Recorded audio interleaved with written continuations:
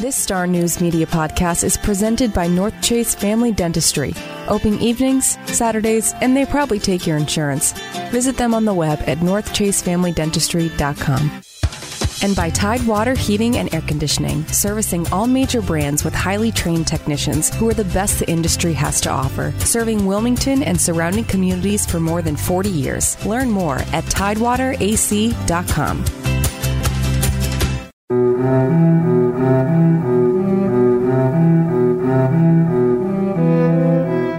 Hello, and welcome to another episode of Cape Fear Unearthed, a podcast from StarNews Media. I am your host, Hunter Ingram, and I'm a reporter for the Star News here in Wilmington, North Carolina. When you're not listening to me talk about history on this podcast, you can read my byline on coverage of the city, the local film and television industry, and my weekly TV Hunter column. This week, we're going to grab our shovel and dig into another story from the Cape Fear history books of persisting legends, historical oddities, and mysterious figures. As always, I'm going to share with you the story as it has been passed down through history and told through legend. And then I'm going to bring in someone from the community with knowledge of our tale to discuss the impact of the story on the region and whether or not history can be trusted. So settle in for this episode of Cape Fear Unearthed as I share with you the story of Nancy Martin, the girl in the barrel.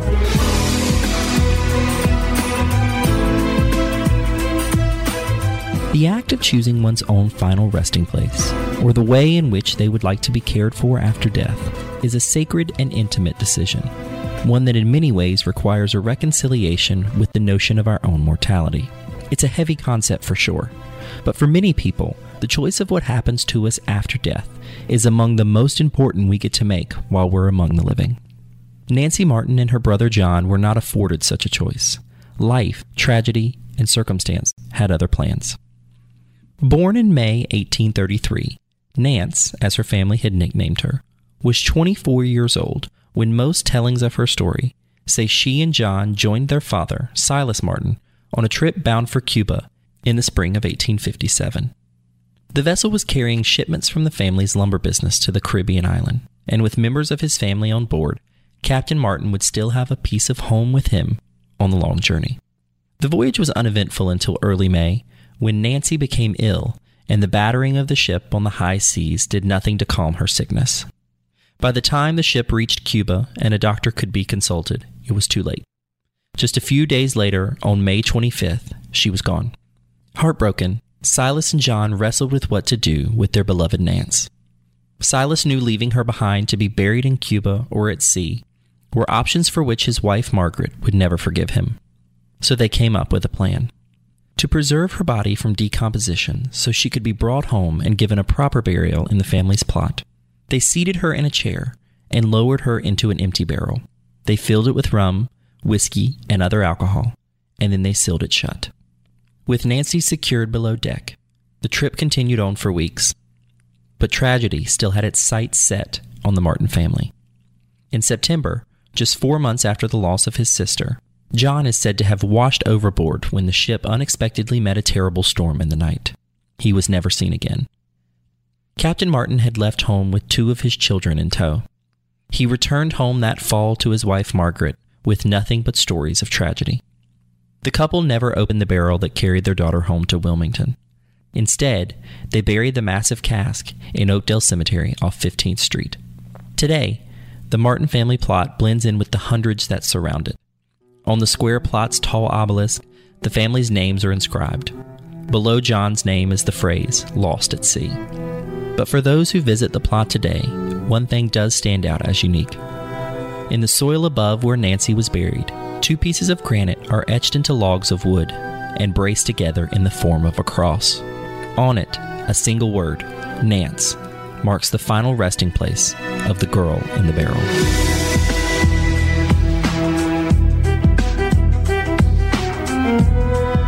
Now joining me is Eric Kozen, the superintendent of Oakdale Cemetery here in Wilmington. Eric has overseen Oakdale since 2002 and says that he knows just about every corner of the cemetery. Thank you so much for joining me today, Eric. It's a great pleasure to be here today. Now, I've shared with our listeners the story of Nancy Martin, but you say that through your own research and your time at Oakdale, you've learned more about what might have actually happened to Nancy and her brother all the way back in 1857. So what can you tell me about how history has kind of changed the story of the Martin family and what you found yourself? Well, when I first got there, the story was told that the father was actually the captain of the boat. Him and his son and his daughter went on a world voyage. Unfortunately, along the voyage, Nancy had died. He did not want to perform a burial at sea, so him and the son had decided to go ahead and place a chair in a cask that they had just received at another port, tied her into the chair, and put her into this cask, and then refilled it with some sort of spirituous liquor.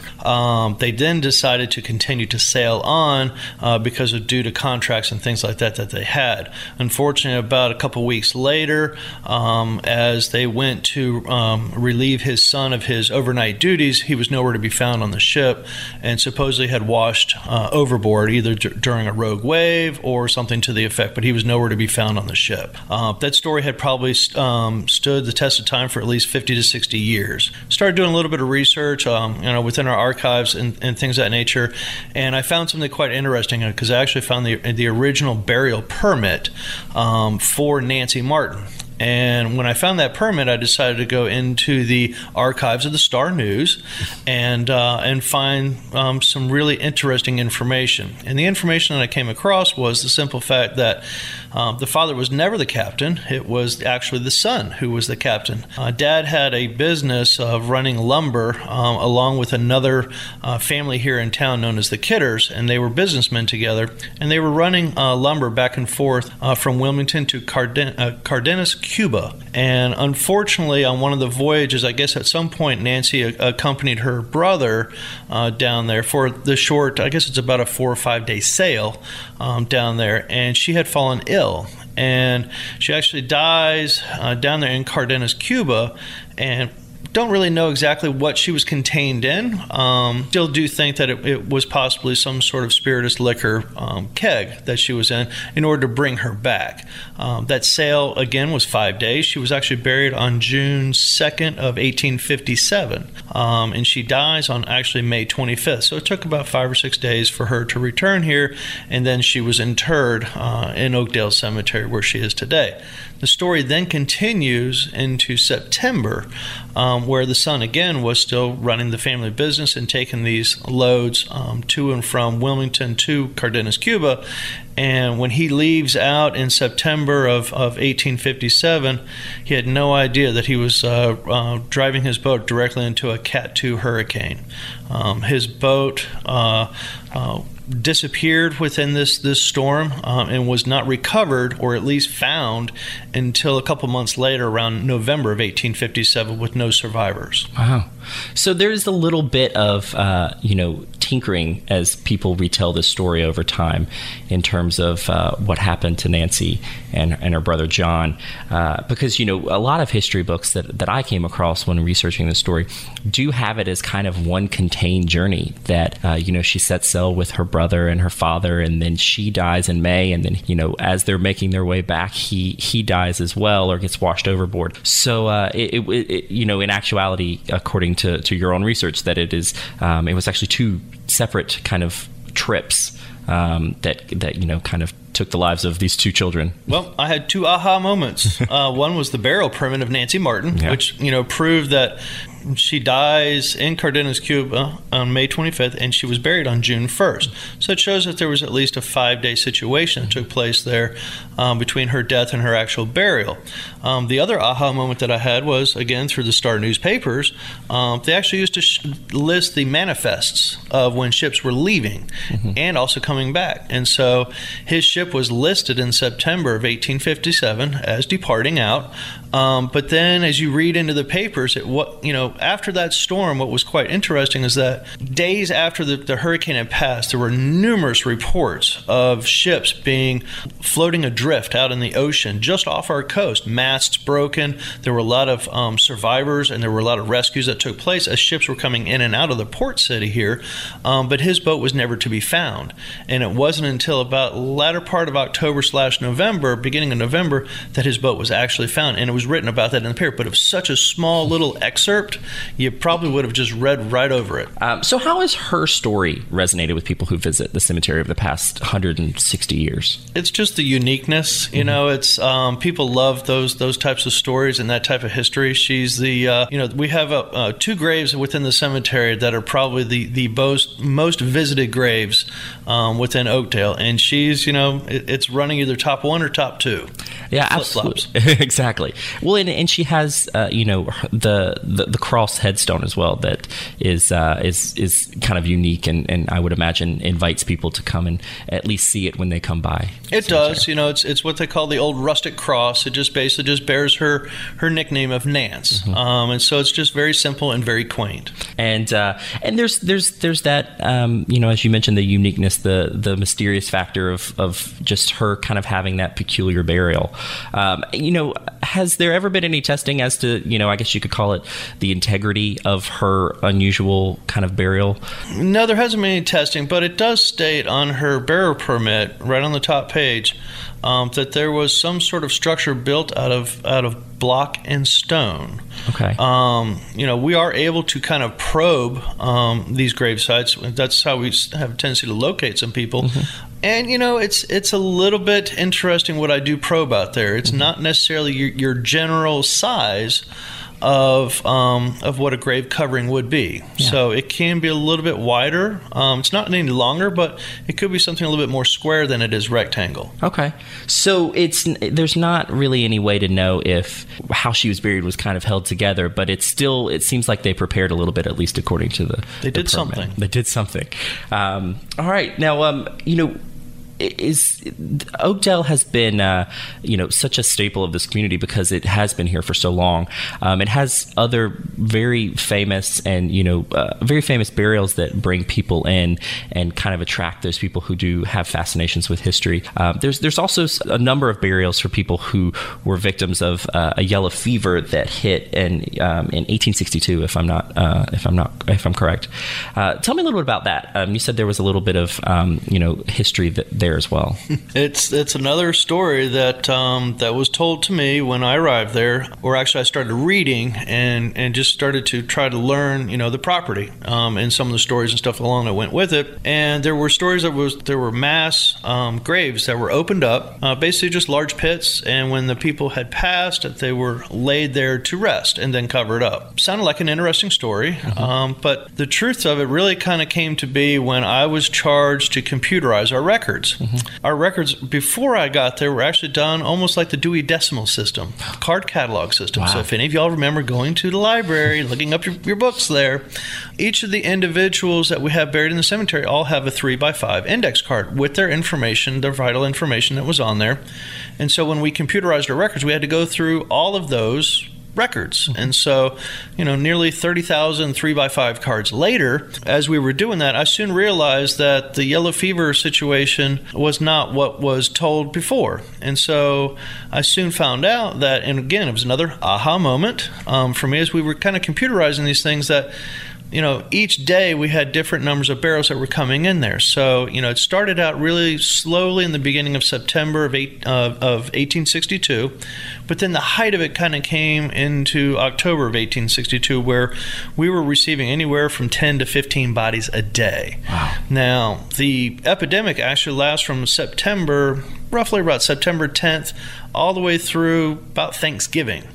So here we have almost 3 months worth of time. So we're not going to be opening up large pits for these bodies. They're going to be individual burials. Yeah. And so what I really did was I got out a piece of graph paper, because in the location where they're buried in, we had them categorized or at least recorded through row numbers and grave numbers. Okay. And so basic, simple piece of graph paper, started realizing that as I was dotting them as the dates were going on, that these burials were taking place in clusters. Okay.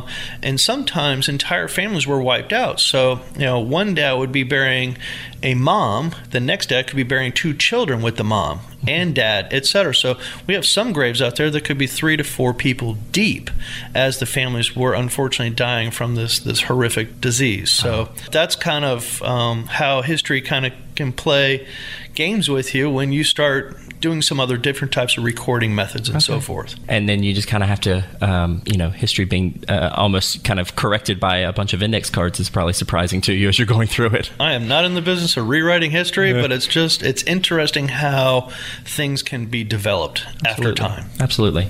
Especially as it's passed down through conversation. Exactly. Well. And one more final one that I think a lot of people know. There is a beloved canine that's buried out in Oakdale Cemetery who died in a fire, correct?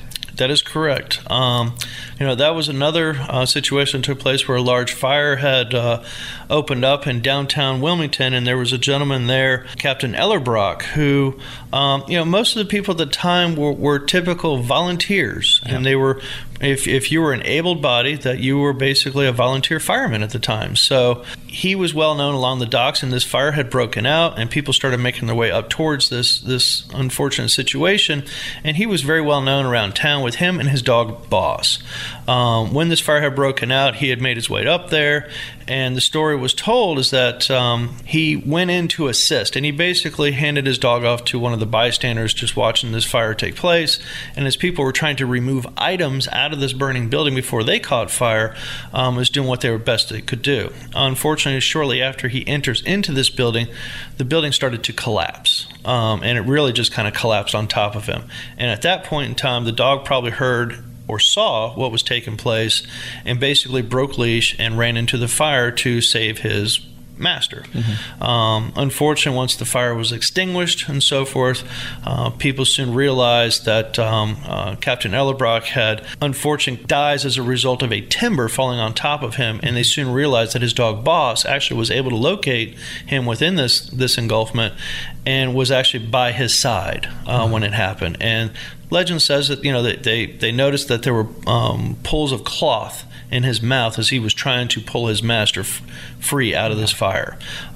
So with that being said, the citizens of Wilmington, as well as some of the churches, decided to go ahead and secure a burial location for Captain Ellerbrock and his dog Boss. And I went in and walked around Oakdale for a good while, kind of researching the story and everything, and you can see, on the headstone there is what looks like a sleeping dog.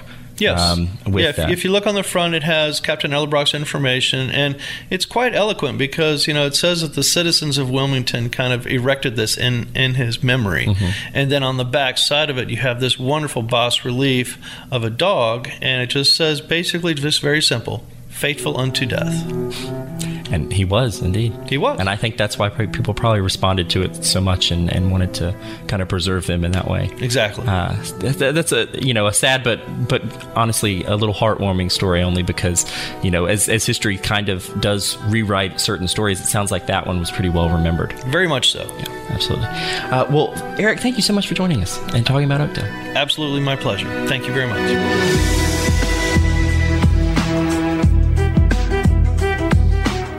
That's it for this week's episode of Cape Fear Unearthed and the story of Nancy Martin. Thank you so much for joining me. Check back next Thursday for a new episode where we will explore another tale from the history books. Until then, we want to hear from you, the listener, about what story you think we should cover on a future episode. Be sure to email us your favorite local tale to capefearunearthed@gmail.com. The final episode this season is going to be a reader-submitted topic, and it could be yours. Also, be sure to share your thoughts on this week's episode on Twitter with the hashtag CFUnearthed. You can also join our Facebook group, where I will be posting extra content like pictures pertaining to each week's episode and more as the season progresses. This week, I'm going to share a picture of the actual 1857 burial permit for Nancy Martin that Eric Kozen mentioned in our interview. You can find that group by searching Cape Fear Unearthed on Facebook. Finally, you can find a list of all the books, articles, and resources used in researching this podcast in the show notes.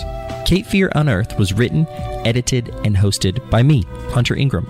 You can find more of my work at StarNewsOnline.com and on Twitter at Hunter Ingram SN. Until next week, get out and explore the Cape Fear region on your own. What you learn might just surprise you.